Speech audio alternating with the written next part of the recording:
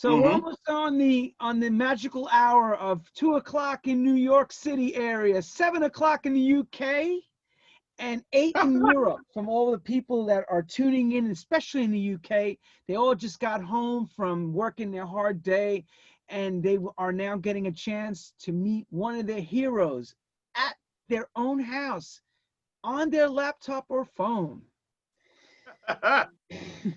So listen. I'm in my townhouse. I'm in the penthouse for you guys. Yeah, I came to the penthouse. He's in the penthouse.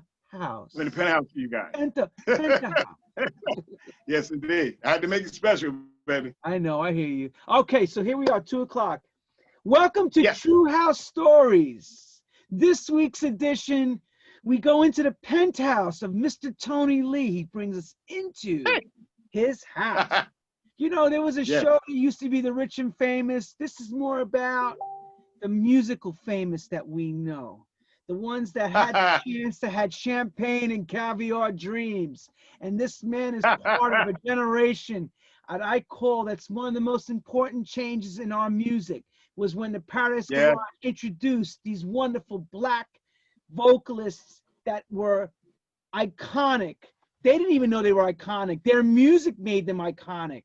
And next thing you knew, they became superstars on the radio from the likes of Frankie Crocker on WBLS in New York. So, Tony Lee, I'd like to welcome you to another edition tonight of True House Stories, and we are so delighted and appreciative that you were able to clear your schedule. But before I even have him speak, this is what I want to say. I met Tony Lee in the 80s at a party when Reach Up was just happening, and he sang for us in Park Slope, Brooklyn. And that's right. We have now been reunited thanks to Mr. Victor Simonelli. And I told Victor this about 20 years ago. I said, I met Tony a long time ago back in Brooklyn. And Tony is as Brooklynite as they come, brother. They ain't no more Brooklyn than Tony Lee. No doubt. Jelly Bean, we must thank him at the Funhouse for breaking your record and on all the DJs and Mr. Larry Levan, especially Mr. Frankie Crocker, who's no longer with us, who helped my hero. make your record a record heard from coast to coast. We like to welcome no other than Mr. Tony Lee. Thank you, Mr. Tony Lee. I wish I had the audience. Thank you. Listen. I thank you so much to everyone there. Peace and love and blessings. Everybody reach to the top. Everybody reach up, don't stop. Everybody reach to the top. Don't stop. How you doing?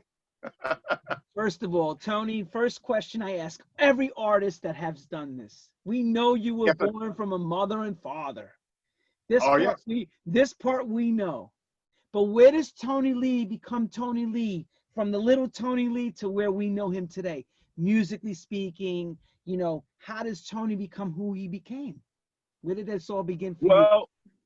Well, you know, I'm thankful, brother, for humble beginnings of Brooklyn, New York, Brooklyn. You know, my family was a musical family from a church, Mount Lebanon Baptist Church, MLBC, in the house. My mother, my grandmother, they sang. My grandfather had a big jazz band called John English and his Society Orchestra, 40s, 50s, and 60s. And my brother, Arnie Love, you might remember from the song I'm Out of Your Life on Profile Records, was #1 in the UK in '85. And so from that beginning, my brother was in doo-wop groups. They would come over the house, you know, they'd be singing Herbie and the Cats and my brother. And there was an upright piano in our living room. And I didn't play piano, but I always tinkle around with it. And hearing the music coming from my grandfather and his friends in the basement, rehearsing for a show, and my brother, music just got into my DNA, bro. And it's still in my DNA today. Wow. Yes, so indeed. who was your inspiration? Besides your brother being a big inspiration, influence, who was your musical inspirations that got you to find the R&B roots from the church side? Well, brother, from the R&B world, you know, you're talking about the Temptations, the OJs, you're talking about Motown, you know, and Stax, you know, Philly International, Teddy Pendergrass, you know, all of those, the greats that I grew up with. I grew up with loving music so much. My mother would see me and I would buy singles and I'd be writing down who wrote the song. and who arranged the song.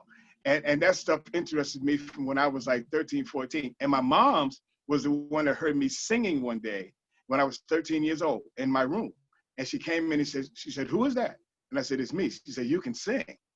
That's all I needed, bro. That's all I needed. Tony Lee was about to arise. Wow. And that was 13.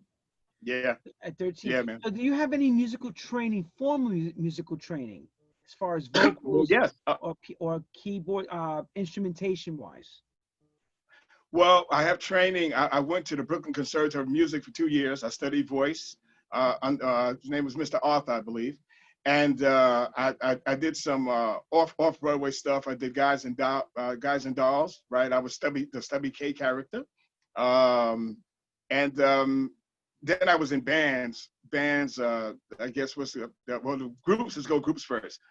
Black Renaissance when I was 17. Chocolate Penetration when I was at 2021, and that was the first big group I was in Brooklyn. We were the best a cappella group you ever wanted to hear. We blow everybody away, and I mean everybody. And from then, I went to a band called Sundurance, and I was a lead singer of Sundurance. And then from there, I went on to venture out into solo work. And Nikki Brady, remember a song called Sure Shot? Ain't no way we can lose. Sure. Well, Nikki Brady, myself, and Colonel Abrams, the one and only, not gonna let. I'm not gonna let. Rest his soul. We all worked at American Express, and my cousin Derek from Status 4. We worked at the same time. We Wait a all minute. did. Let me have this correct. So wait. Yeah. Colonel Abrams, who did Speculation? Ooh hoo hoo. You That's right. hoo. Yep. Oh. So who found who? Wait. So you had Colonel, you, Yeah. your cousin Yeah. from Status 4. Who else? And Nikki Brady. And Nikki Brady, the right. Sure Shot. That's right. That's right. The Tracy That's Weber right. record, the one that Ray That's right. Piano sung. Yes, I remember that record very well. Yes. And we all worked at the same time. And I remember going to Colonel. I first met Colonel, and Colonel had stature. Maybe it was because of the name. But I first met Colonel, and me and some of the guys from the group Penetration I was in, Jesse Mayfield, my good friend acting in L.A., we went to his house.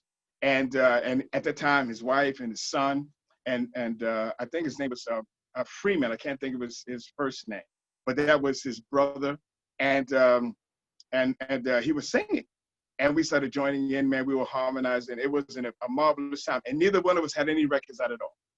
None. It was just the love of the music, you know. And then from there, for me came Reach Up, and Colonel Morrison Freeman. That's his name. Colonel Morrison used to come to my shows, 82, 83. And then he called me and he told me, he said, T, he said, I got a jam coming out called Trapped. And I was like, really? I said, hey man, I'm happy for you. Well, brother, when Trapped came on the radio, it was all over. So I had Reach, he had Trapped. And from there we kept going, man. That was the Boy Jarvis, Timmy Regisford thing for Colonel. Yes, sir. Yes, and sir. Who was behind the Reach Up thing that was going on for you? Who discovered you for doing Reach Up? Well, now that story goes to Nikki Brady, who worked with me at American Express, a producer and writer of the Tracy Weber song. He knew a lot of people. And me and him, by the way, fun story, we used to give halftime or lunchtime concerts, right? In the lunchroom downstairs, and we'd be slaying them. We'd be slaying them, brother. We did all the hits of the day, and he introduced me to Eric Matthew / Joe Tucci, who had Radar Records in the '80s out of Queens, and so he set up an appointment for me to go meet him, and I had a demo, and I remember the demo. Wow, how time comes back in your mind, bro. The demo had 3 songs: "Hooked on You," "Be My Love Tonight," and "You and Me." And Eric Matthew of Radar Records, he loved "Hooked on You," and that's how we met. And his studio was in the garage around Liberty Street in Queens, or Liberty Avenue in Queens. I took the A train there, baby. I know exactly where it's at, South Ozone Park area, because I went to high school in that area. I know where his That's studio his was. mother and father lived in the house, and the studio was a garage turned into a recording studio. That's what it was. Yeah, yeah. Beginnings, baby. So Beginnings. paint that picture for someone that's across the ocean. You know, this is real New Okay. York back then. This is real New York. Like, you know, describe what this was like for somebody. You know, you're coming from Listen, Brooklyn it's on the about as train, real on New the A York. train.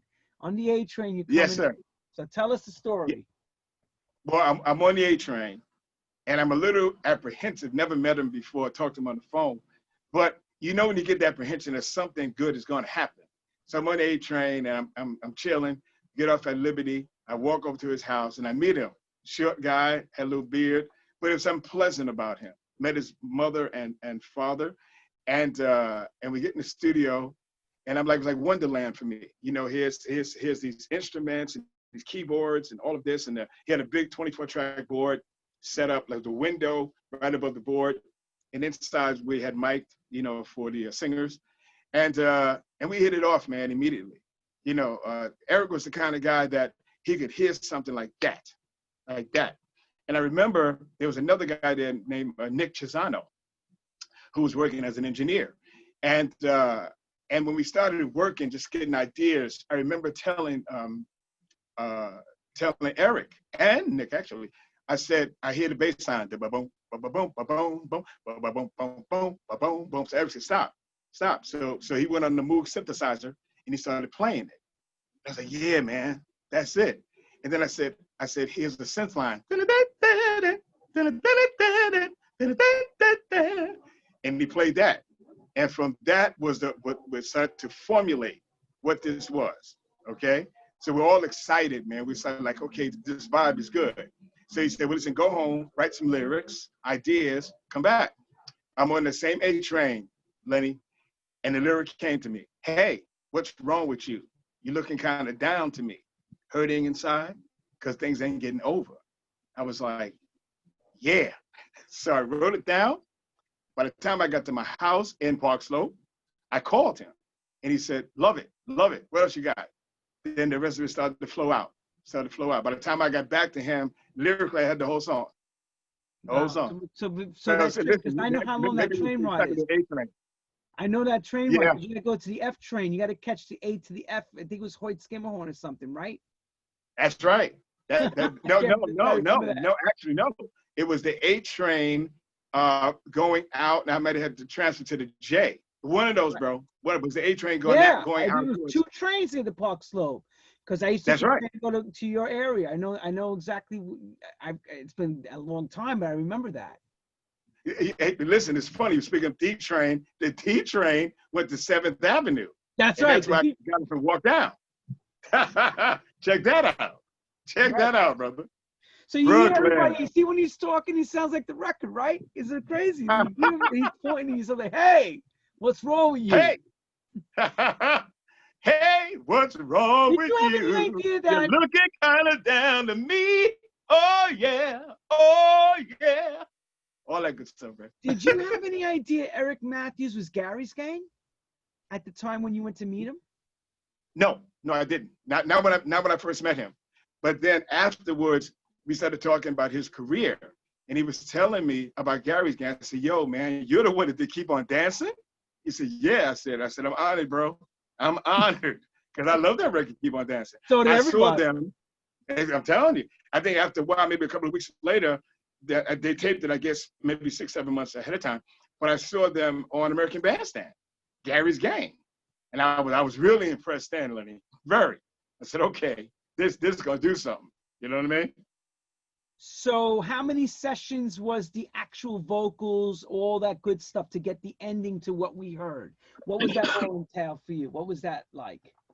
Well, I would say for my part, first of all, to my fans, the legion of fans around the world, thank you. Because you have kept the Reach Up record alive for almost going on 40 years. There's over 100 different mixes all over the world. I thank you so much. I want to let you know that from the bottom of my heart. I did all the vocals on Reach Up, Lenny. All the voices you hear on Reach Up are mine. he would have me go in and lay down a baritone, then lay down a tenor, then lay down a first tenor, then lay down some other notes. And before you know it, that's where the harmony started to bloom. So I would say for myself and doing lead was quick because I was inspired, he was inspired, and he had a great way of just maneuvering you in the booth, just giving you little hints here and there, and then letting your soul just come out come out within the music and be able to have a grit and a groove. And I would say for me, I did it in about maybe 3 sessions. Now for him and Nick Chisano, they were in there a little bit longer because I remember at that point he had that process that he would take records to the garage. And so there's no, Stop. Yes. Say it once more. Say the exact, not the garage where you were working in, but what garage are you talking about? Because these people have to know this. You have to explain this whole thing. Okay. There was a club. I can call it a club. I can call it a sanctuary in New York called the Garage. And it was the biggest and best in New York, hands down. And he had the one and the only Larry Levan. And he was the DJ. He had other great DJs, but Larry was the man. And so if you wanted to get see what's going on in dance music, which later really infiltrated and turned into house music, that's where you went. And you went there and you were able to play some of your stuff and see what the grooves were like. So I know that's one thing that Eric had done. He went there with the Reach Up record demo, or at that time, remember acetates? Yes, remember that? We're going back now, bro. Acetates. And he went there with that and he was testing it. And the test was turning out positive, very positive. And so after that, maybe like about a month later, he pressed it up. Were you going to the club at all yet? Or did you go later? When did you see this record for the first time? Experience that the record you made and the explosion of this record. When was that experience? Okay, the very first time is 2 times as memorable. My video partner, now if you go on YouTube, all my videos are done by GB Bussey, who now lives in ATL. And at that time, he started off as a DJ. And he was at Club Ecstasy in Brooklyn, right? Kenny Floyd and all those great, William Day and all those great people. And he asked me to come down with the acetate. So Eric had given me the acetate to play the different places in Brooklyn. So I did. And I brought it to him. And man, he played it. I never forget this as long as I live. He's one of my dearest friends. He played it. He's playing it. He came out the booth. He said, man, this is awesome. He said, awesome. He was so excited. It was unbelievable. And he said, this is a monster hit, brother. And the people in the club at that time, I guess they heard him, and they were like, wow. And they started dancing. And that's the first time. Maybe about a week later, maybe a little more, 2 weeks later, I'm driving down Atlantic Avenue, and it comes on the radio. It comes on WBLS, Tony Lee, and the new record, Reach Up. And man, I almost crashed, brother. It was intense. It was intense, brother.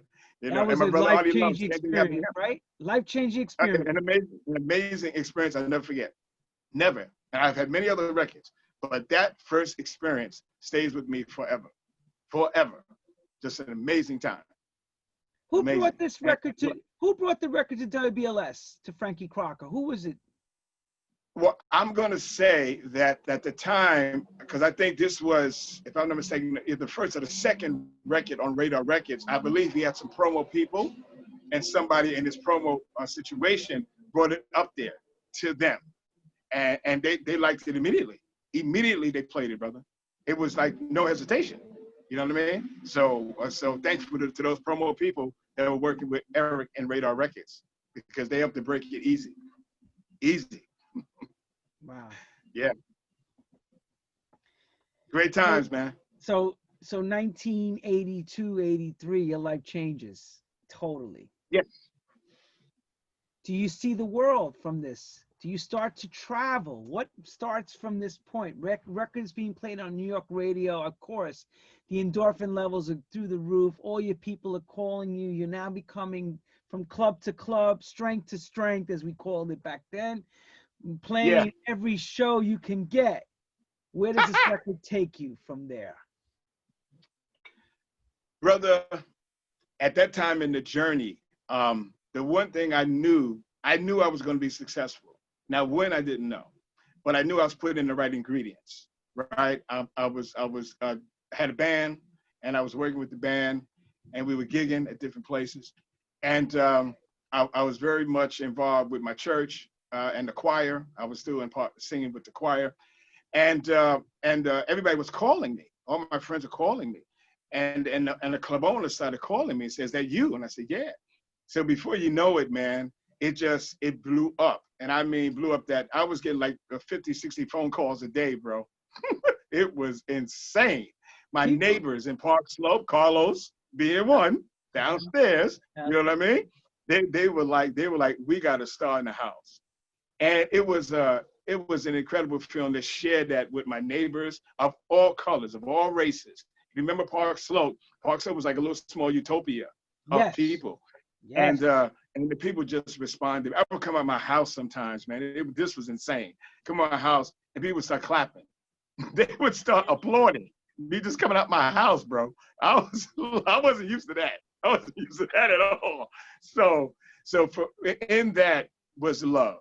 They were showing me love. But you have to understand that you're one of us that actually crossed over and made it. That was you back then. Yeah. And Lenny, first record.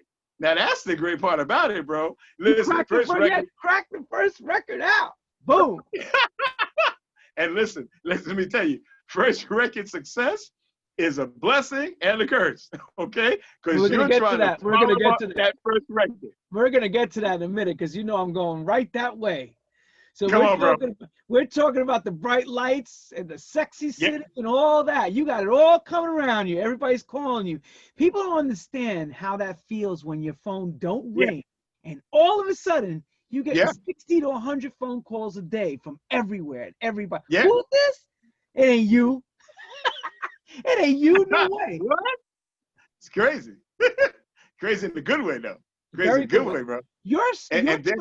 Your track was categorized at the end of disco and before house. So what would they genre it back at that time? What would it be genred as for the people to understand? Well, I think it was more dance, you know, the whole dance, WKTU, you know, BLS, KISS, all of that.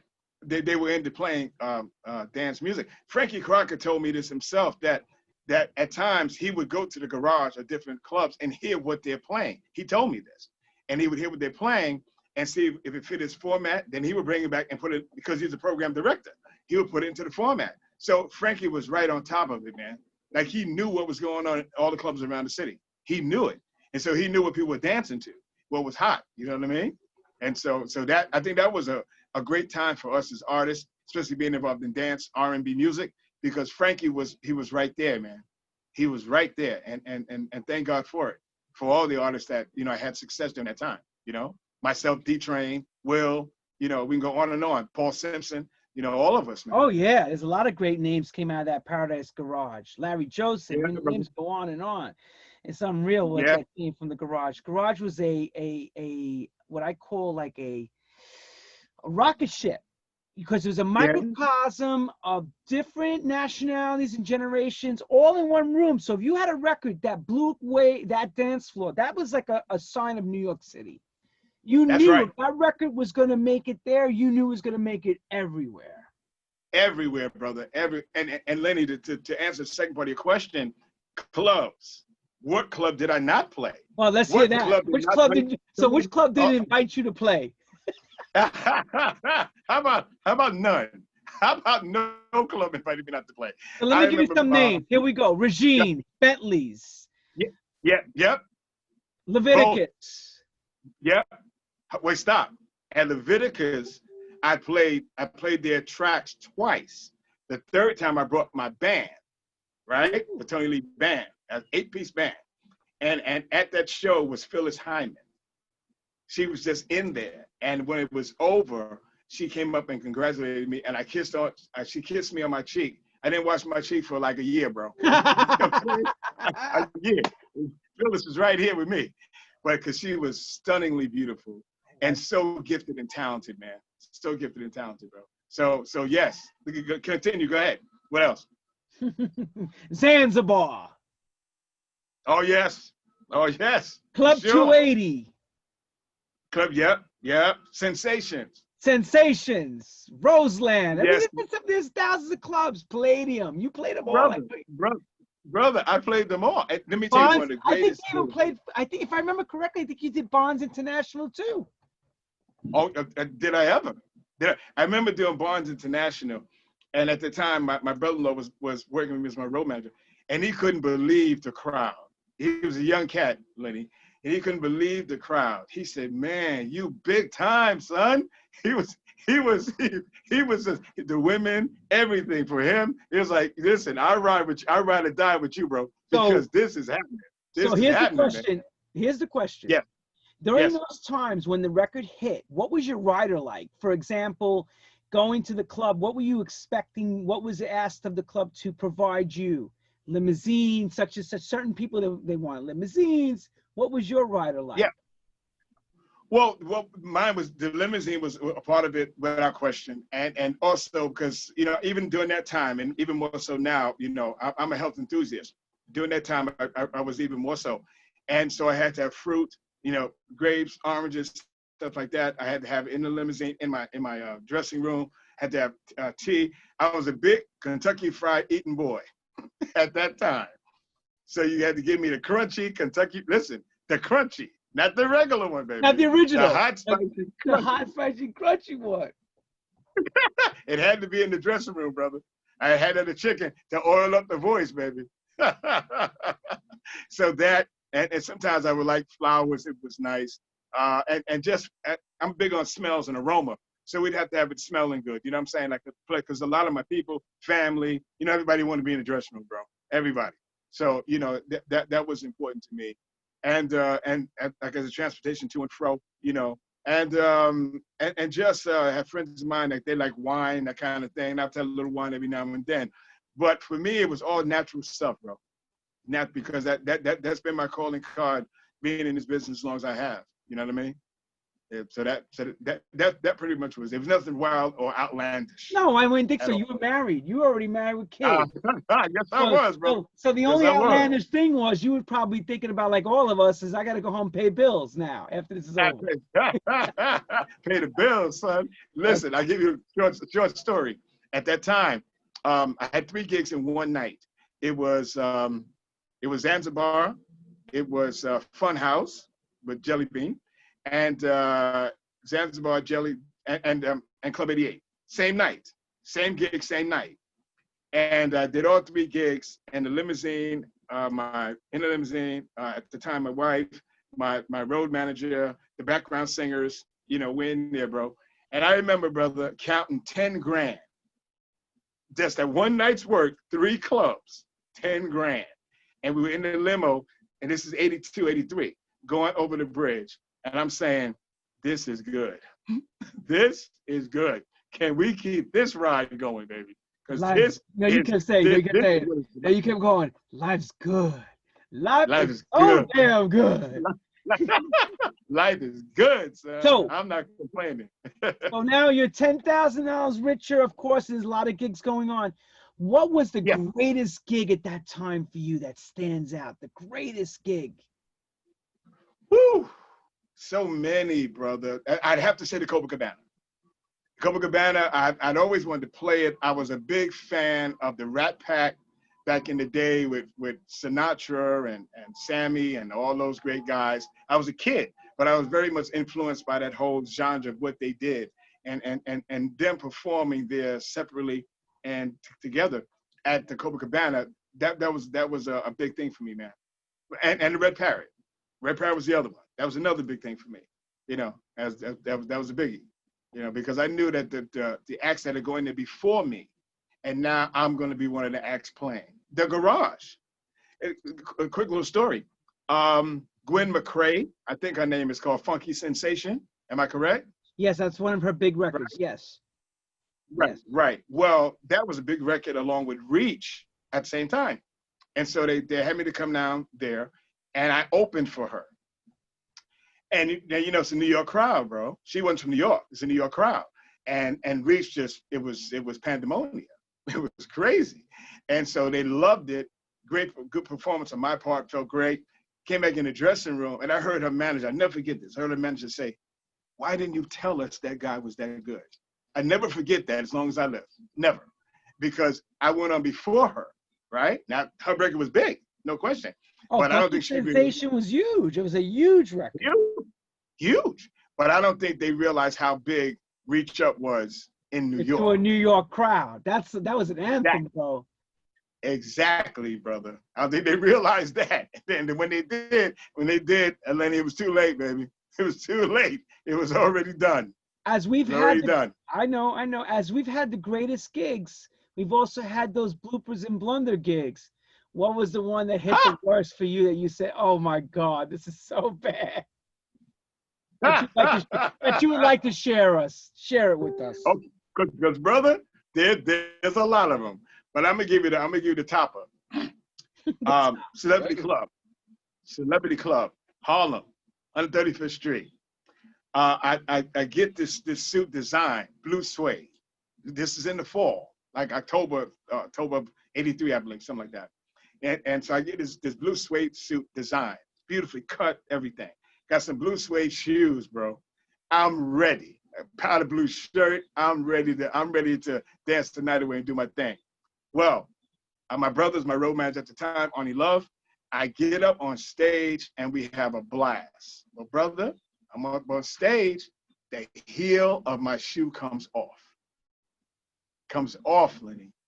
So here I am, a dilemma.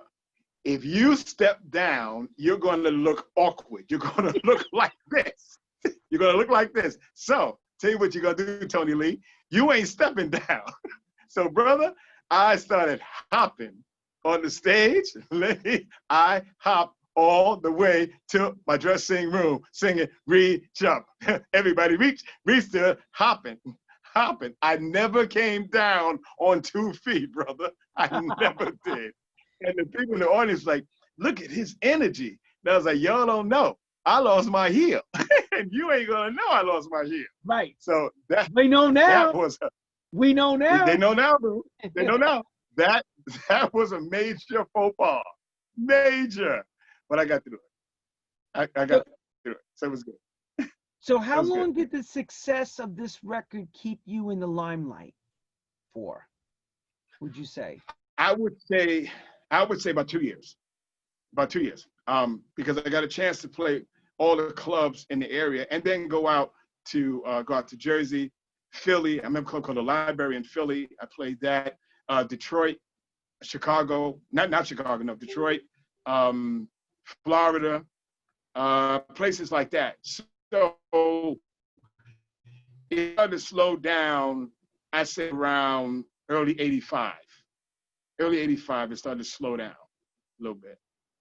And at that time, we were trying to get that next record, that next hit record. Now, Love So Deep, go back a little bit. Love So Deep came out maybe 8 months after Reach Up, but it didn't do as well, you know? It did okay, but it didn't do as well. So it didn't sustain the momentum, per se. And it went top 20. Love So Deep went top 20, but it didn't sustain the momentum like Reach Up did, you know what I mean? So I was still working off the Reach Up record.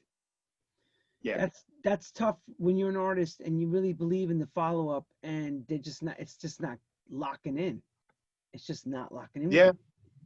But listen, I want to say this to you. You know, I've been in this business over 35 years. So I've had my retrospective moments about my career and what things have happened and what didn't happen.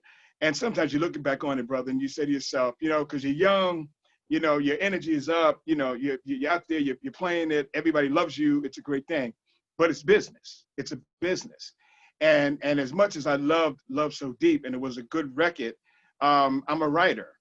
So for me being a writer and writing Reach Up and writing You Ain't Really Down, if I had to do it differently, I would have done Love So Deep, but not as a second record. I would have continued and wrote another song. You know what I'm saying? And I was writing at the time, but it was just presented to us, and I just kind of went along with it. But understanding now how this business is, writing, publishing, production, that the more you write, the more you establish your own sound. So, you know, I would have done that differently. I would have done amongst some other things, but definitely that. So at the same time, and I still love to be the same. Oh yeah. Oh sure. No. Yeah. And Yeah. listen, Love So Deep's a beautiful record. Don't get me wrong. It just wasn't. It didn't have that aura like Reach Up did. It's just there's something about Reach Up. No, Everything's right. It was good. Right. It's right. Good. Everything's right. Good record. Where does Status 4 come into play during this era? Status 4, my brothers. Great story. You'll love it. My cousin Derek, and was in a group. I didn't know what the group was, but he was in a group. And at that time, Reach Up is flying. This is 83. This is 82, going into the fall of 82. And so he said to me, I got a group. And he said, you got to hear my group. And I'm like, you know how people tell you, I got a group, got to come down. Like, okay, man, all right, you know, like I'm real busy, bro. You know what I'm saying? You're my cousin, and you know I love you. But you know, like what's going to be happening? You know what I'm saying? Am I really coming down to something, or you know, let me know what's happening. Put my coat on this. I said, no, man. He said, we can sing. I said, all right. So at that time, I'm living in Brooklyn, living in Park Slope, and they were in Bed-Stuy. So I went down to their rehearsal, and I remember, brother, like it was yesterday. It was a Thursday evening. I went to their rehearsal. I opened the door and hear the guys, right? The original guys, Lorenzo Lawrence, Sylvester McCain III, Jerry Brooks, and Derek White, my cousin. They had this mural of a mirror, and on this mirror, they had hundreds and hundreds of beautiful women on this mirror. So I'm looking at this mirror, and I'm like, man, this is some inspiration, brother. This is who are these people? And they would tell me they were friends and girlfriends of theirs that would help them, motivate them.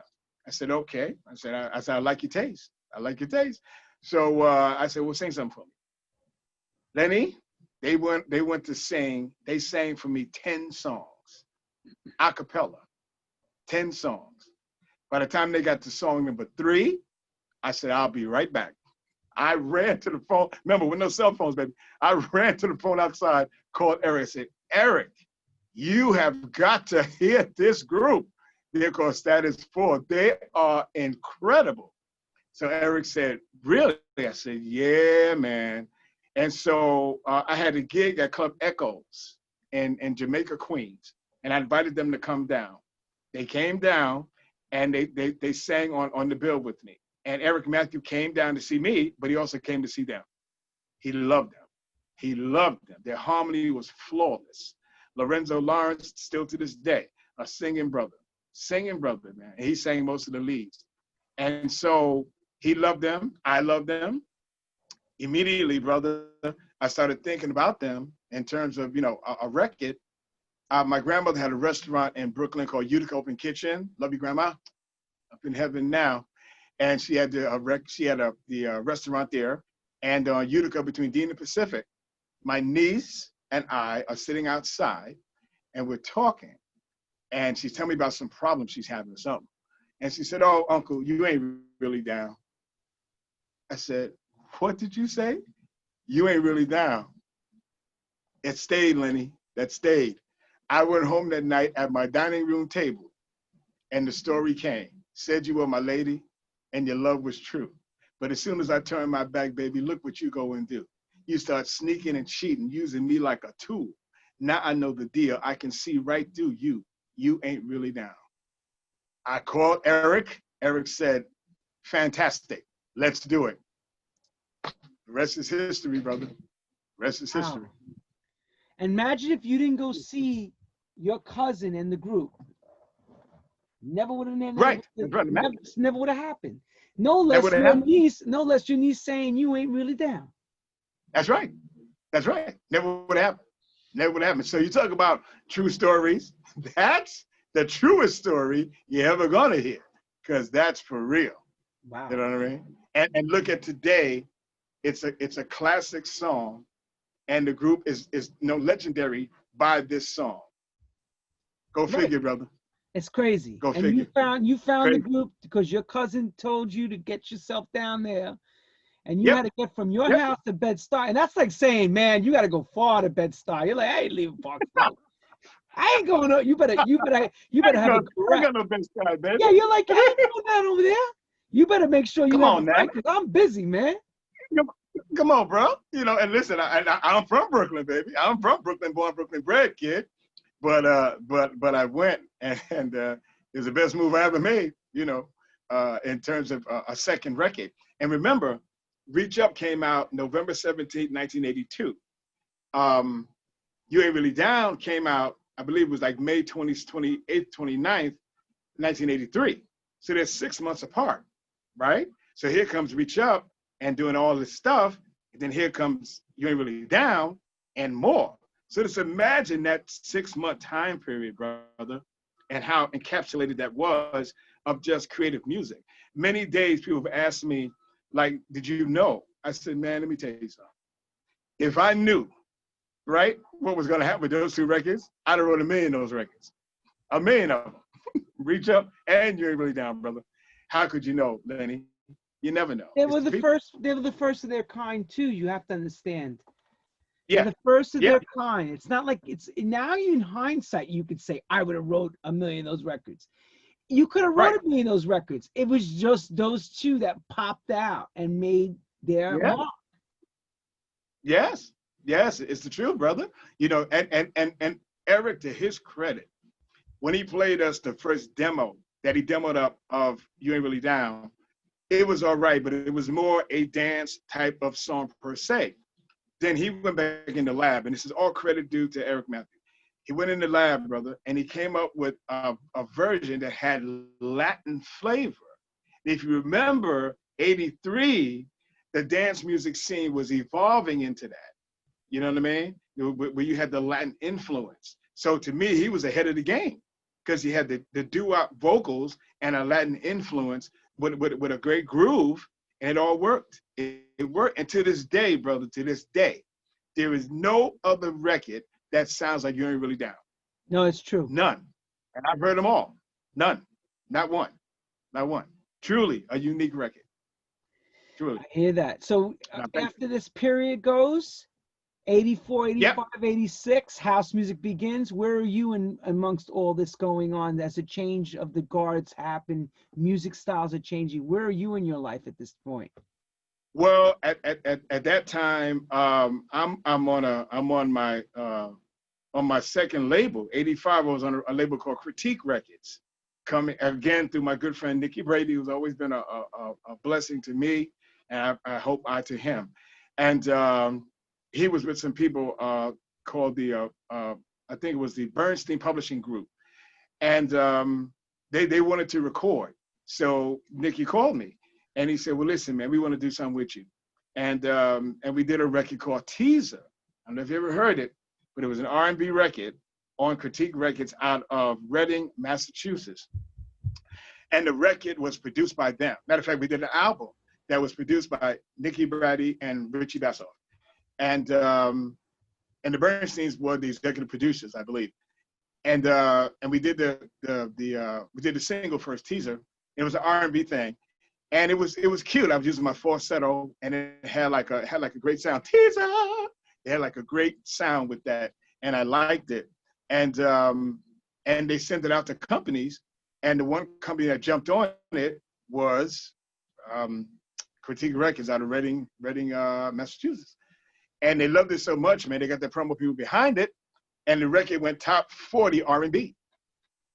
R&B, it did. And it afforded me the chance to travel around the country, man. I really the Southwest, you know, Vegas, California, Houston, all those places, man. Miami, all those places that I hadn't gone with the first record because it was much more centralized in the Northeast. But that record really broke out. And it was a big record for me. So that and the album started to make noise. And that's where I was in 85, 86, going to 87. Wow. Yeah, I remember that period. I remember that too. I remember that time. There's a different times. Pre-house music. R&B was making its mark again. R&B was real strong at that time, and things were changing. The guard was changing things again. You know, it was like a different sound. It was. During that period, did you ever make it abroad to Europe or UK for any dates and shows for your music at that stage? Well, you know, it's funny because I didn't realize, maybe until really in the 2000s, the magnitude of my original records, Reach Up, Unity Down. I didn't realize how much those records meant to the European market. I did. And I really didn't have great management at that time. That's the other. So I wasn't exposed to that. And it's ironic because my brother, as I said in the beginning of the show, Arnie Love, he had a song come Out of Your Life, and it was a mid-tempo track, and it was #1 on top. Remember Top of the Pops? Yes, top of the Okay. world famous It was BBC. #1. Top, yep, BBC Top Pops. Yeah, yeah, it was #1, and he never got to go there either because the management. He didn't have great management, and I think that's what stalled us both really, of looking at the European market as a viable market. You know, as I do now. I mean, I know, but then I didn't know, and like you said, house music was emerging, and the records they were still being played in clubs and that kind of thing. But I didn't realize how the magnitude of what the European market was doing. You know, and that's because of management, brother. Just be straight up with you. Sure. For sure. You don't have great management, be a problem. Yeah, if you don't have someone looking after you, it's tough to know what's going on somewhere else, especially there was no internet back then. Everything was localized. It was not global as we are today. Right. Right. For real. You know what I mean? But you know what? Life is a learning experience, brother. The longer you stay in the game, the longer you understand what the game is all about and how to maneuver your way. You know what I mean? So I'm thankful for being in the game as long as I have and always looking to strive and do better and be better. You know? I hear Real. that. I hear that. Yeah, man. Yeah. So from that point to the point where you start to hear your vocal once again come back out, someone manipulates your vocal and samples your track with your voice on it.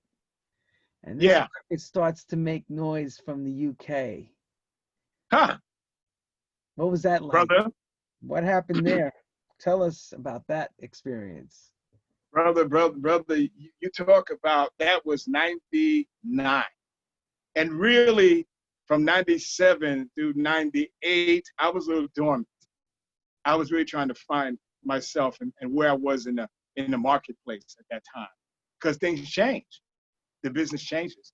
And so I didn't quite know, you know, I got a family at the time. I'm trying to, you know, make that happen. And I went into my second career. My second career was men's clothing. I always loved to dress. I've been dressing since I was 10 years old. And my mother was a seamstress. And my father would love to be a haberdasher. And he really loved to dress. So I love clothes. And I love seeing people look good. So during that time, I started being involved in men's fashions and working at, Macy's, Bloomingdale's, that kind of thing. So that was holding me over, you know, until something else would come through. And I remember something, you know, it's funny how the stories come back to you, man. It's 99. And my brother calls me April 10th, Lenny, never forget as long as I live, 1999. I'm not married at the time. I'm at a girlfriend's house. He calls me, says, man, something's going on with your record. I said, what record? He said, your Reach Up record. I said, what? He said, I don't know, man. He said, you got to call Eric. So I said, okay. So I give Eric a call, and he tells me that these people, Fats and Smalls, who are now dear friends. At that time, I didn't know Fats and Smalls was from Adam. They sampled the Reach Up record and created a record called Turn Around, right? At the time that I found out about it, Lenny, it had gone gold. It had gone gold. And I found out about it in April. The record came out in September, October of 98. I had no idea, brother. None. So I found out about it. My lawyer at the time, and still as a consultant to me, was Carl Guthrie. You remember Gwen Guthrie? Ain't nothing going on but the rent? Mm-hmm. Carl Guthrie is her brother. Okay. May she rest in Carl peace. has been my lawyer and consultant for over 25 years. So I told him what was going on, and we got in touch with the label out of London. It's called Multiply Records. And to find out, sure enough, true, bro, the record had gone gold. So they owed me money already. And then we called everybody. We called all over the world to find out, because I didn't own the publishing, find out who owned the publishing for this music. We finally found out there were some people in Holland that owned it and sold it to people in Montreal. Okay, so that's the gist of the story. And from there, we sued Multiply Records. We got paid. We really got paid. The record business has been good to me. And from that, the record started climbing, and I started really doing other things. I opened my own label. You know, I started working with different artists. So it was a new life, brother. It opened up a new life for me, you know? And then the record went on to wait. Let's get the dark side. So this is there's a golden moment for you, but some darkness for some others. What do you mean the record was sampled and used without permission? Let's get that clear for people, because you know you got some laymen here. I know what that means. Okay. But we have to make people understand, what did you mean? What do you mean they use your voice? What are you talking about? As far as I know, there's only one record. It's called Reach Up. What's the Turnaround record? Is that your voice on there? Well, is that your voice on the record? Yeah. On the sample, you know, that some people ask me, is that the same guy? I says, I know it is, but they don't really understand what that means.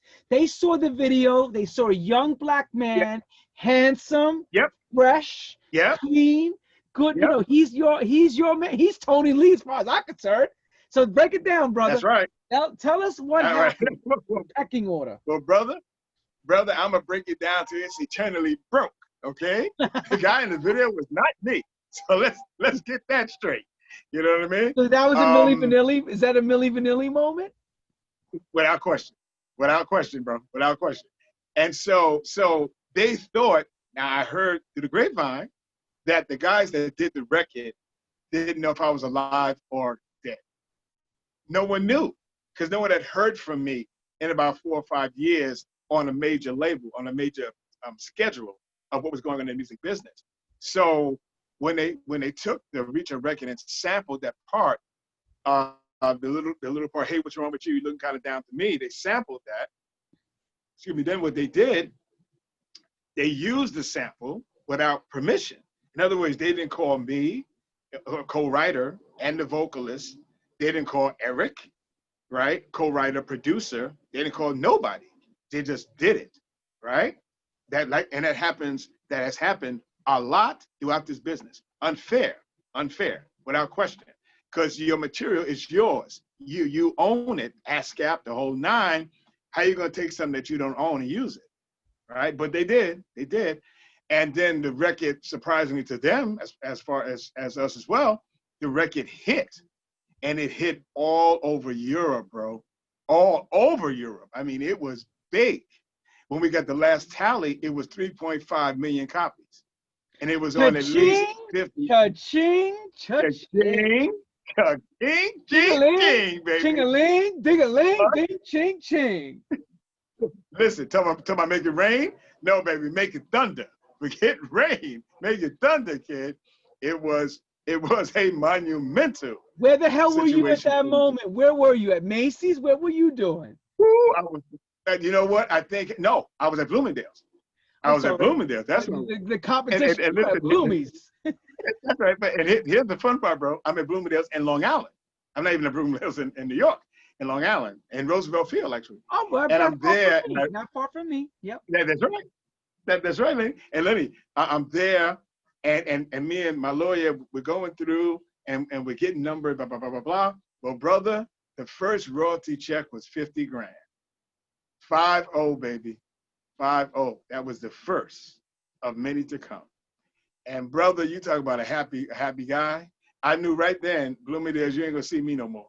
I knew right there, because we knew that from the royalty thing that we had talked about, that there was more royalties to come. We knew that, you know what I mean? So they sampled it, didn't tell us, but we were able to sue them and get paid, okay? But in the same story, when we my lawyer talked to Multiply Records and said, well, listen, what the best, at least you can do is give us a gold record. Since the record's already gonna go, right? At least send us a gold record, besides paying us, but send us a record, you know, to show your goodwill, you know, in terms of where we at. You know, they told me, Lenny, no, we're in litigation with you. We ain't sending you jack. Really? Nothing. Okay. Now let's bring it up a little bit. Let's bring it up 2019. We can go back, but let's bring it up. 2019, I get a call from Jason Fatz of Fatz and Smalls from the UK, and he says, Tony, we're coming into New York. By this time, you know, we had made amends because I didn't know him, he didn't know me. We were two strangers. But, you know, I got paid, he got paid. So all is well. You know what I mean? We're going to move on. And then maybe we'll do a project together. Who knows? But he said he's coming to New York, and he says he wants to do a documentary on Status 4 and myself, right? Because of the new record, you know, Don't Stop Keep Rising, which we'll talk about. You know, we'll get to that. We'll get to that in a moment. We'll get to that in a moment. But yeah, yes, the Jason Fatz story. So I said, yeah, sure, come on in. So they came in, and we were with Tyrone Lowe on his show Legends out of Lehman College, and Jay Fatz and Jude Evans, they brought themselves there, and they were the crew, the filming crew as well, and we did a spot for Tyrone Lowe's Legends show, which was fun. We had a great time. And after that, they wanted to go to some of the different places that we went to, that we started from, in terms of, you know, performing, and started making records and all of that. So I took them to American Express, took them to Brooklyn, different places. They took them up to Brandeis High School. We used to rehearse up there, Status rehearsed up there, blah, blah, blah. So long story short, they're going to treat us to dinner. We're going to go to Junior's. And we said, okay, fine. We're in Brooklyn. I'm Brooklyn. Let's go to Junior's. We go to Junior's. Jay Fatz says, Tony, I got something for you. So I'm saying, after all this years, more money? Tell me you got a check, bro. Tell me there's a check in your pocket. That make you feel good. That make you feel real good. Make you feel good. Come on, tell me something, bro. He said, I'll be right back. I'm gonna turn so you can see it. You see this? Yes, sir. That's the platinum record. All right. The record turned around. It finally made it home. It made it home, baby. It made it baby. home. Let's give it a hand. Made it home. Made it home. A record. Wait a minute. So, a record that was written on the Alpha Train, A Train. Yes. A Train. Look where that record took you from the A Train, back from Brooklyn to England and back. Yes. God bless you, brother. I happen to be good friends with Jason. I happen to be good friends with Jason, and I know Russell really well. I know them a long time. There was no malice. I know there was no malice. They did what we all did. We honored all you guys, and we wanted to make great house records. And you guys had the voices. You were the, I say it again, you were the voice of our generation. Yes. The voice of our generation. Thank you, brother. Thank you. Appreciate it. Thank you. For sure. And now, how's those other vocals? Well, we need those other vocals for me to sample, make you some more money. Listen. I was telling Jay, sample the catalog, baby. If you can do it with that, let's go. You know what I'm saying? Let's go. Sample everything. Everything. He's a wonderful guy. And his partner, Jude Evans, beautiful lady. And we had such a great time, man. And they shot footage for the documentary, because we were supposed. We lost you. Hold on, Tony. We lost you, bro. Yeah, you go. Chicago for the big festival in July of this year, but all that had to be put on hold because of COVID-19. You know, but meeting Jay was wonderful. A great guy, great person, and he's the one that spearheaded this. He spearheaded that, and I'm forever eternally grateful to him for that. Now I tell him, I said, listen, let's do another one. You know, we did one. Let's do another one, baby. We can do it. We can do it. Well, the times are right now again, because, you know, as we know, the cycle of life comes back to where it always begins. And the 90s dance music scene was a culmination of the 70s and the 80s, the early part of the 80s. And now here we are in 2020, living in a pandemic, and we're talking about making records, and everybody wants that 90s sound. But when you go back to the 90s, you got to go back 20 years prior to what we were doing back then. Right. So you fit it all. You fit all the boxes, brother. All the boxes. I'm thankful, baby. I'm very thankful. Sure. And speaking with the pandemic, how are you living through this right now? What's your life now with going on? Oh, well, listen, brother, God has been good. I'm in great health, number one. I'm living in Jersey. Have the townhouse situation. Have my grandson and my daughter here with me, and it's a marvelous time. It's a marvelous time. I'm blessed, brother. You know, I'm in good health. I'm thankful. And during that time, let me go back a little bit. During that time of the record and going into the 2000s and all that time, I started a record label called TSRI Music. And out of that label came a couple of things. I'm going to show you. I wrote a book. Can you see the book? Heartfelt? It's called Heartfelt. Can you see it? Everybody get your copy. Get your copy of Tony Lee's Heartfelt. Get your copy. Heartfelt. Listen, Thoughts and Feelings from the Soul is poetry, prose, and photography. Tony, pull the book back a little bit more from the away from the Thank you. People, get your copy of. Where can they get this? Can they get on Amazon Books? Where can they get it? Amazon. Heartfelt from Tony Lee, the stories of his life and music. Yeah. So we did that, and then we did some singles. I'm gonna show you a couple here. My brother Arnie Love, right? We did an album called Expressions.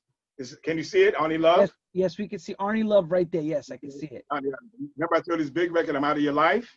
On Prelude, 1985. We did a single and album with him. We did an album with Status 4. Hold it back. The same original guys. Okay, and this is on my label TSRI Music Media. And this was a contemporary gospel album called Finally From God's Point of View. Right. And so, and we remixed some of these songs for a house version. So you might hear some of that coming out soon. Okay. Okay. This is my single. It's called Get Up With Faith Every Day. That's me. Okay. And this made some noise. It did some good things. And then we had another Status 4 record called what was the name of this one, brother? God's Word, No Hustle. Okay, that was this record.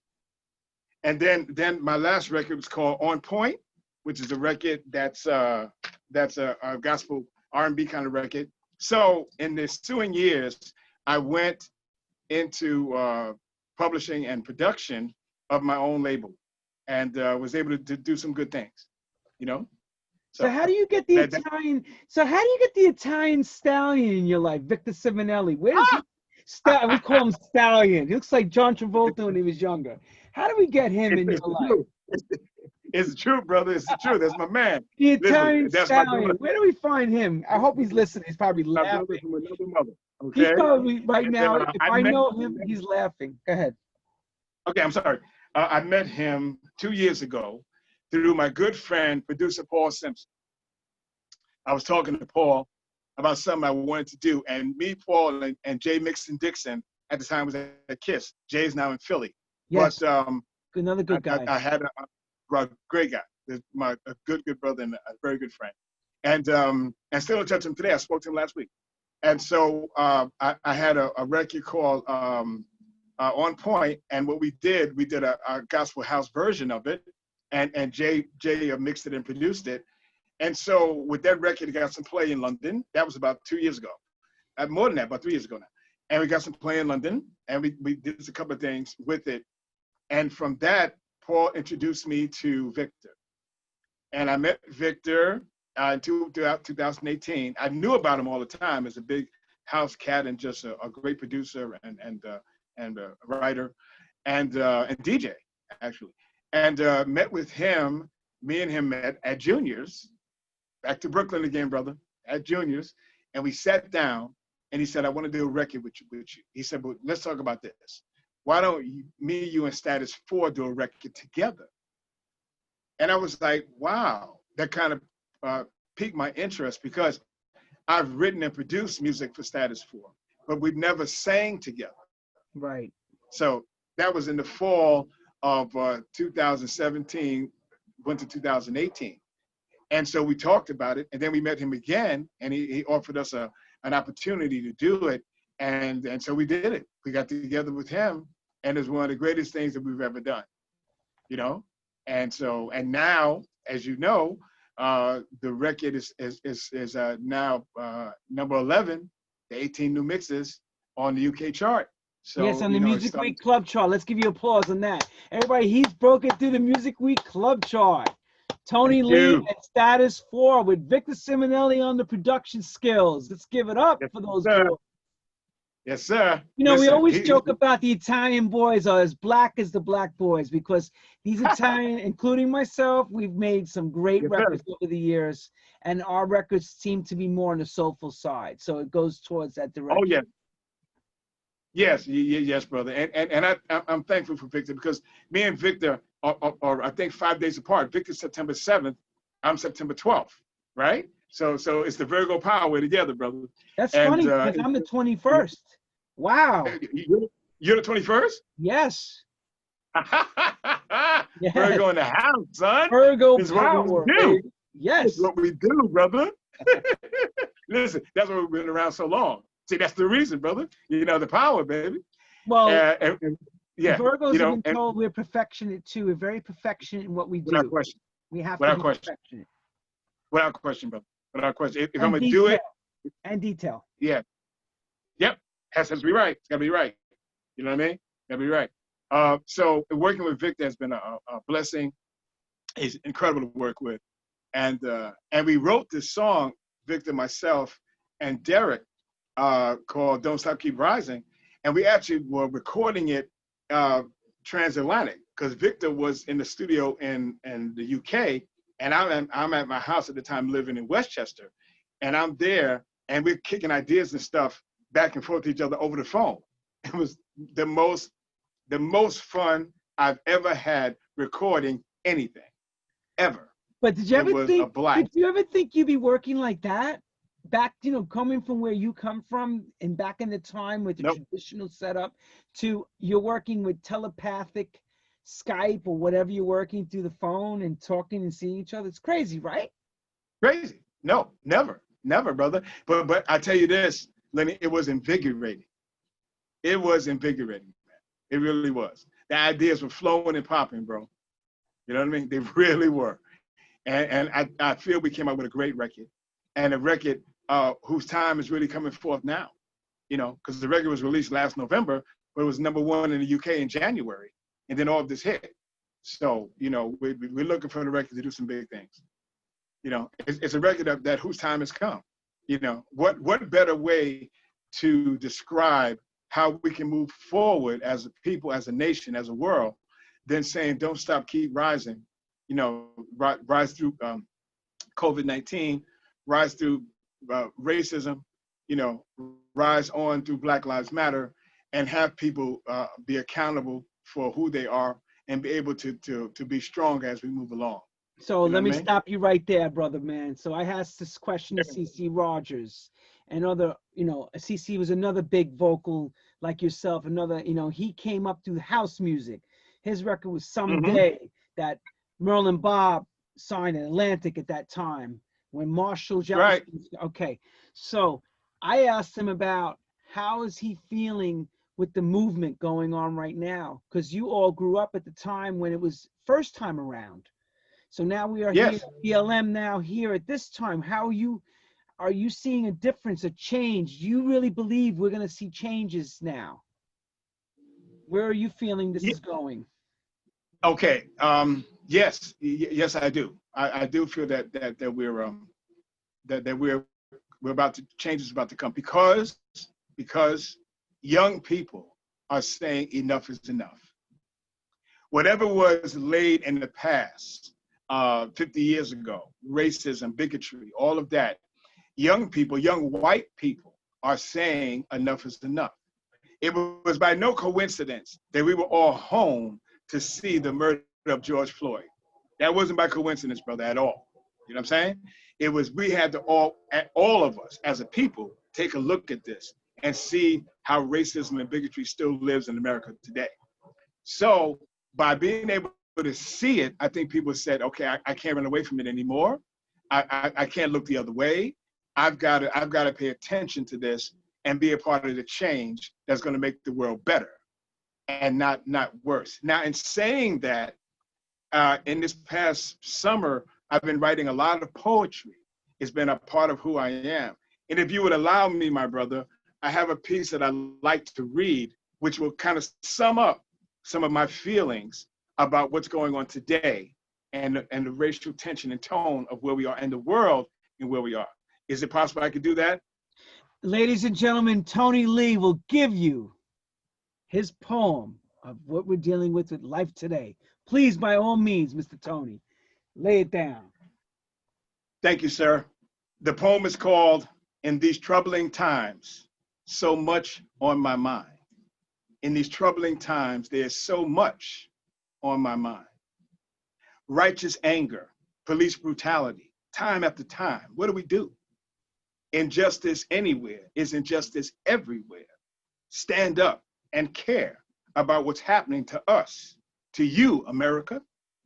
16 violations. Where's the accountability against a white officer who should have been gone a long time ago? The process must be changed, or things will remain the same. Rioting and fires, Lord, please, please, take us all higher.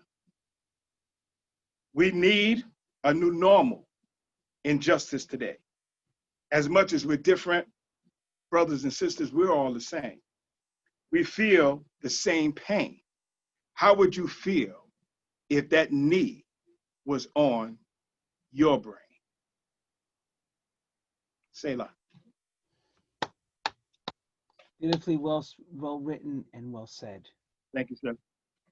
Thank you. One thing, one major point you did mention, which is very clear, and I've spoken to my other friends of color of all races, and we've all said the same thing.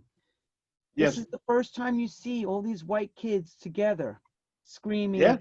It's no more. No more. No more. No more. No more, bro. No more. So for me, the poetry has been an outlet, you know, to say some of the things that are on my heart. I've always been very blessed to be an artist in music and to say things that can be uplifting, you know, that can be spiritual in its intent, but also giving you courage and giving you energy, positive energy to be able to move forward, you know. Reach Up was a big part of it. Now we're at the point where we're saying, don't stop, keep rising, you know, and we're saying that we can go further together than we can apart. So, you know, let's look to make this world a better place. If you listen to the lyrics of Don't Stop, Keep Rising, you understand what I'm saying. Can you sing a little? Can you sing a little bit of that for us? Let those people hear. Let your fans hear you sing it. Come on, clear that throat, brother man. I don't know. I can try to give, see if I can give you a little bit. Let me see. Hey, it's all in his hands. Yeah, yeah. Keep reaching. Oh, come on, you can. Woo, you can. Woo! Don't stop, keep rising. Don't stop, keep rising on. Don't stop, keep rising. Oh, don't stop, keep rising on and on and on and on and on and on and on and on. Hey, oh, don't stop. All right. Tony Lee with his current single, You Ain't Really, the Status 4. I could say You Ain't Really Down. I'm okay. With Status 4, he's together, working with them. And he's also running a record label. And the next question I wanted to ask was, which is most important, who's pulling the strings on this record label? Like, who's making the decisions to go and make this record go to England? Who's running this ship? Are you the captain? Well, you have somebody else. Well, listen, captain, co-captains. You know, Victor Simonelli has been nothing short of a blessing for us. His connections all over Europe have been legendary. And he's working with, I think the brother's name is Mark Loverush, who does promotions over in the UK and the dance and the house market. And his label, Baseline Records, which is Victor's label, we're working with him on this record with that. And he's been really making some great things happen, you know.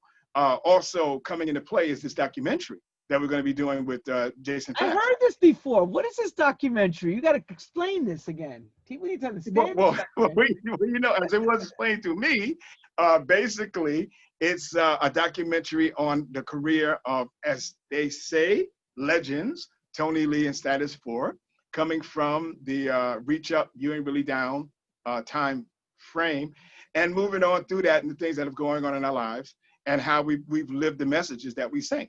So that's the premise of it. And so they were very elated with the starting success of Don't Stop, Keep Rising, they being Jay Fatts and his partners. And so they wanted to do a documentary on us, and they approached us, and we said we think it's a good idea, and we did some shooting. We're far from it being over per se, but we're in the midst of it, and we're looking forward to doing it and finishing it, you know. And that's going to be something else that's going to, you know, work along with promoting the new record and things that we'll be doing. So, you know, hats off to Jay Fatts. Congratulations, you know? Jason Fatts. You know, I'm going to ask you about that. You'll be on here soon if you're watching. Oh, good. Mr. Fatts. Good. Where's Fatty Man? But the weather Tony, that's right. The weathered Tony speaks to the young Tony. When I mean weathered, meaning you're wiser to the better. What would you tell the young Tony, you know, you got to go in a time machine and go back in time? What would you tell that young man coming out, that young buck? Listen, I gotta take my glasses off for that, brother. I gotta get back into Purple Haze, baby. All right. Purple Haze now. There you go. I would tell him to keep God first in your life. Stay grounded on what you believe in. Live your life so that your light can shine. Stay true to yourself as an artist. Don't let success or anything else take you away from your artistic soul or what it is you believe in. Know the business of music, because no one's going to take you by the hand and cradle you and just protect you from the big bad wolves of the music business, because there's greed and all kinds of nasty things involved in the music business. So you have to understand that you gotta research it. You got to know what it is. You know, I've researched music for the past 100 years, so I can tell you where some of it comes from. And you got to understand what it is that you want to achieve, and then stay focused and go ahead and achieve it. And don't let anything stand in your way, because it's your gifts, it's your talents, it's your abilities that God has given you. And you want that to shine. You want it to shine. And you want it to make an impression on people from a positive perspective. You know, right now I have a project, and you know very well a lot about this, Linnea, with a good friend of mine coming out of Pittsburgh, and we were talking about Brother K. Grooves, and we have an R&B project that we're currently working around with, and I came to your studio and just demoed up some ideas and stuff, and we got some ideas we want to keep working, and we will. And the primary concern for us is to make sure people understand love, and the power of love, you know, and that's important to me. That's important to me, because I think that's what's missing today, you know. Just everybody loving each other and understand the power of love. So I would say to the young me, you know, stay focused, you know, keep going, treat people as well as you can, you know, be the best person that you can, and let it shine through your art, you know, and be a good business person. Yeah, that's right. So how does Tony Lee stay relevant now? What's Tony Lee staying? How does he keep relevant now and fresh? Well, I think one of the ways, in many ways I do, but one of the ways is staying healthy. You know what I mean? About 6 years ago, I lost 57 pounds, and I haven't gained it back. So eating right has been a big part of it for me, right? So it's been hard through this COVID thing because I'm not as active as I was, let's say, 2 or 3 years ago. But eating that, like if you were here, brother, I'd offer you some grapes, some blueberries, and some strawberries, brother. No Kentucky Fried Chicken? No Kentucky Fried Chicken, baby. Or how about some nice? Hold on a second. How about a nice cup of? Let me turn the Green label around. tea. Green tea. How about that? You know what I mean? So yeah, the relevant person of me today is a person that's caring. You know, I'm concerned about the world I live in. I'm concerned about my art and having it touch people in a positive way. I'm also a mentor in a program called Young Men of Character. I've been involved in it for 6 years now. And the young men of character, they're young boys between the age of 9 and 12, and they're out of middle school in Brooklyn.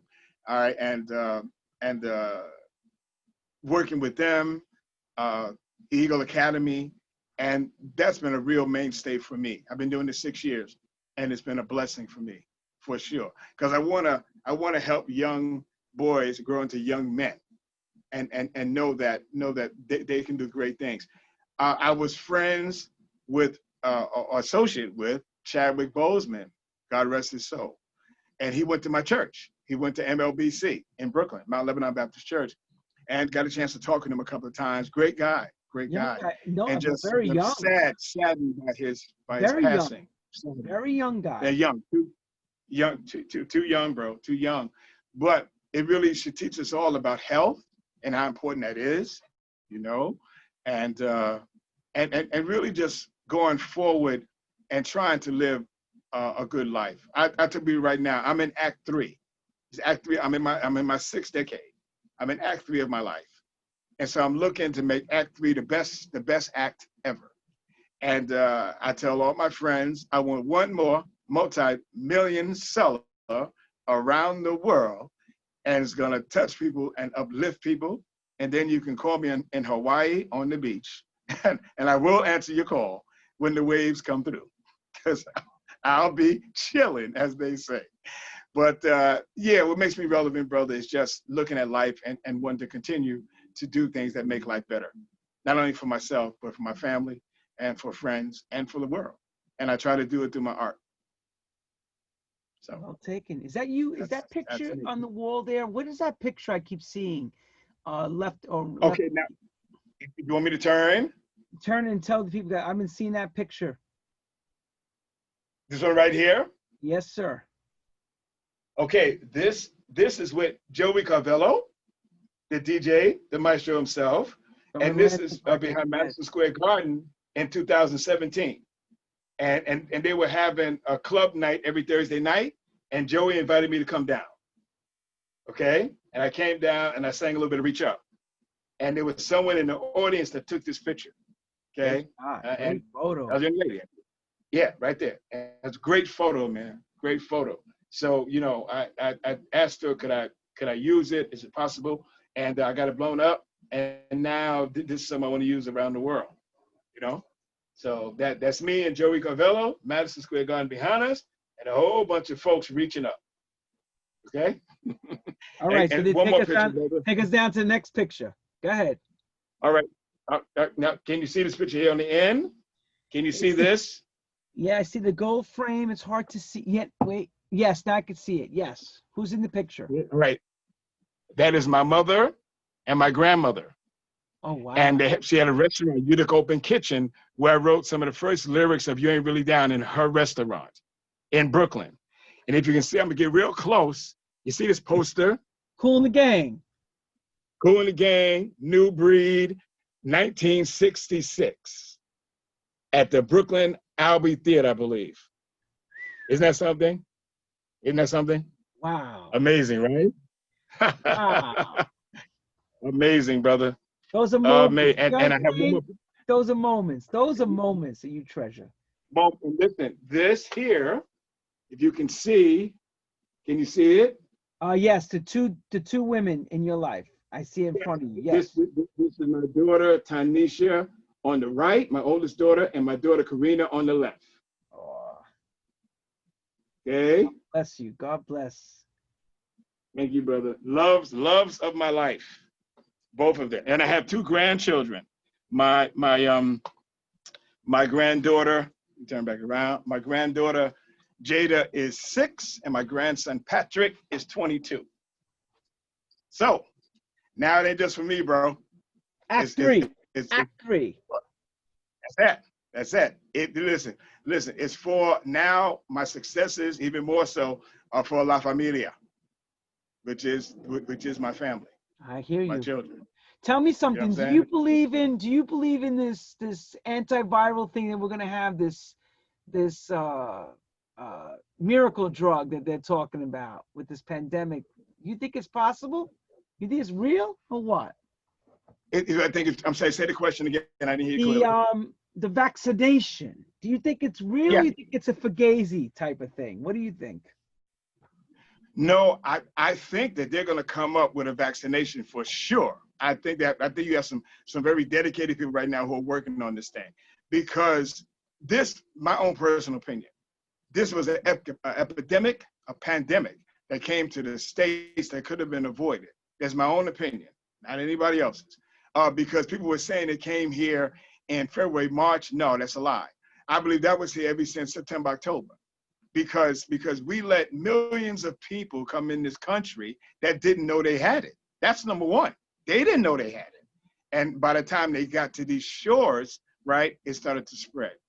And sadly, we've lost a lot of people, people who are just normal, everyday people. I lost 2 or 3 people in my church who are just wonderful people, man, wonderful people. One Lloyd Cornelius Porter, and his brother's a great jazz singer. And his brother was lost to it in April, and that touches my heart, bro. So I think that there's going to be a cure. Yes, I do, and I think it is time, and I hope that the elections don't get in the way of what we have to do as a nation. We have to rise further, we do, and so I'm hoping and praying, brother, and getting people to vote. I'm doing all that at the same time.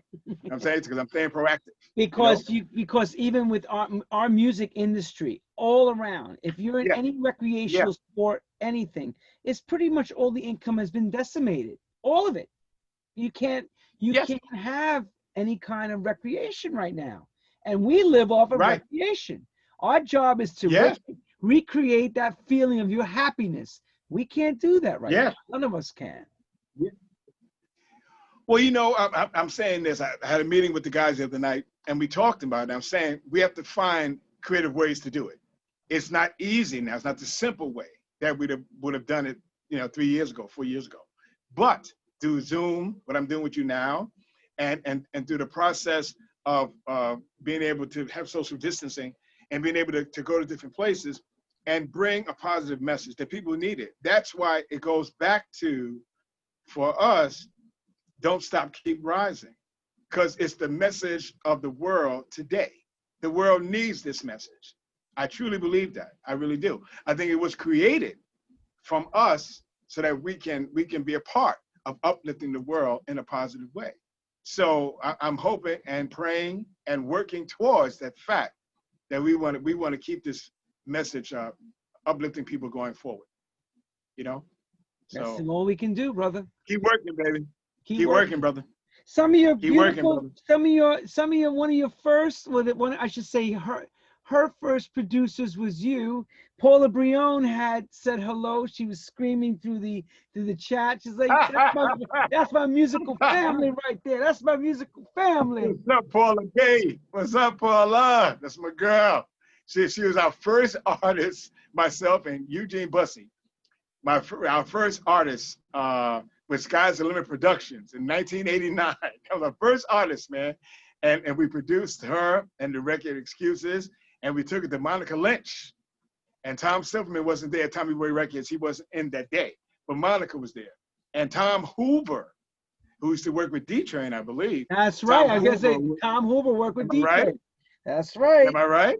That's correct. And he was alumni of the Knicks. He used to play ball for the Knicks. And he heard it, and he was instrumental in helping us put a deal together for Paula at Tommy Boy. And we love Paula. She's a great vocalist and a beautiful woman of God, and always moving forward. So Paula, love you. Also, let me mention my assistant and a wonderful person who works with me, beautiful lady, Tyra Lynette Frazier. You met Tyra. And Wonderful we were in the person, studio everybody. that day. Tyra keeps it together for him. Keeps it all together. Yes, she does. That's it. Tyra Lord keeps me help together. us. Yes, she does. Tyra. Yes, she does. And she's a remarkable person in her own right. And she helps me with all the things we're doing here and Facebook Live and all the stuff we're doing. We have a new website coming out called www.talkingwithtony.com. And that's also the name of the Facebook Live page that we do at least once a month. So those are some of the newer things that are happening. And then with the poetry, we're going to re-release the book that I showed you, and we're going to change some things and add some things to the book, because that book actually came out 2004, 2005. So we're going to change some things and reissue that. So there's a lot on the works. Also, I write stories and I write scripts, ideas for scripts.